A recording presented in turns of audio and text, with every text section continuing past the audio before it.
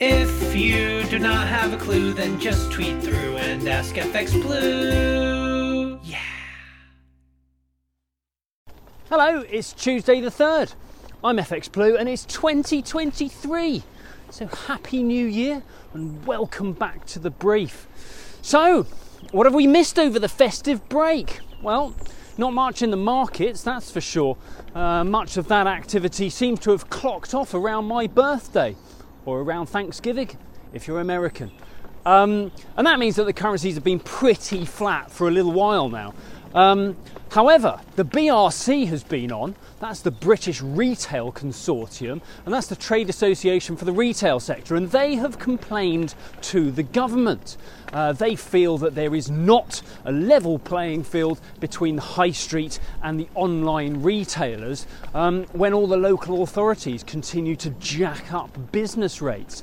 The convenience of one-click shopping is winning on more than prices.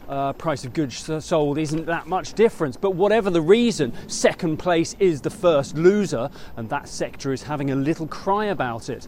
While we're on the subject of having a moan to the government, good luck with getting to work today. Rail workers are on strike once again as a nice little welcome to the new year and a nice little reminder that they still think they're underpaid.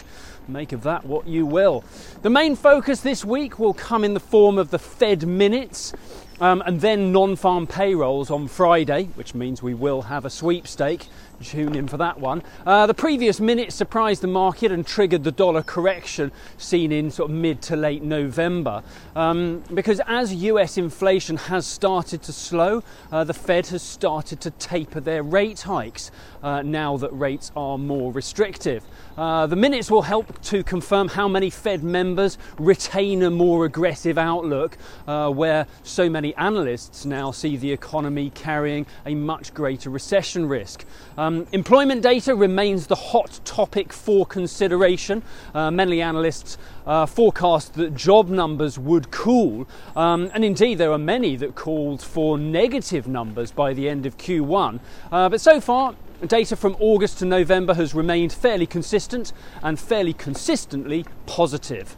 That's caused a little bit of head scratching in the back offices because it's been against the backdrop of 4 consecutive 75 basis point rate hikes. In the market, sterling starts a new year with a little direction, drifting around the 120 mark against the dollar. We open around 120.65 against the dollar. We're about 113.25 against the euro. And euro dollar is around 106.55 this morning. That's it from me. Happy New Year again. Join me again tomorrow. If you do not have a clue, then just tweet through and ask FX Blue.